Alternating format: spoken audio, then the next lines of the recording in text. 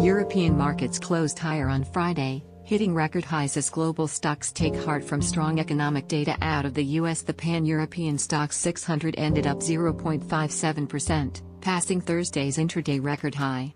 Financial services stocks added 1.3% to lead gains as almost all sectors and major bourses entered positive territory. Global equities are heading for a seventh consecutive day of gains after first-time jobless claims in the U.S. fell to a new pandemic low of 406,000, according to Labor Department data on Thursday, delivering a positive indication of the health of the recovery in the world's largest economy.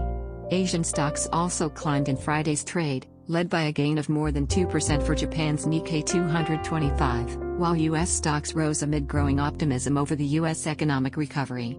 Investors are also monitoring negotiations in Washington over an infrastructure spending package aimed at further bolstering the recovery. Senate Republicans presented a $928 billion counteroffer to President Joe Biden on Thursday, well below the White House's latest $1.7 trillion proposal. From luxury to autos, UBS names 14 global stocks expected to pop on a spending boom. Goldman Sachs upgraded Taiwan stocks.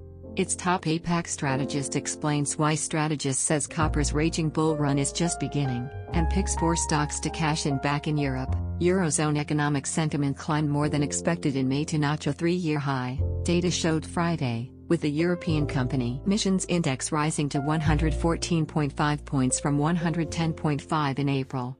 Economists polled by Reuters had expected a reading of 112.1. The French economy contracted by 0.1% in the first quarter to slide into a technical recession, with final data on Friday revising down a previous estimate of a 0.4% expansion on the back of weak construction activity. The United Nations International Civil Aviation Organization will investigate Belarus over its forced grounding of a Ryanair passenger plane in order to arrest a dissident journalist, a move that triggered global outrage.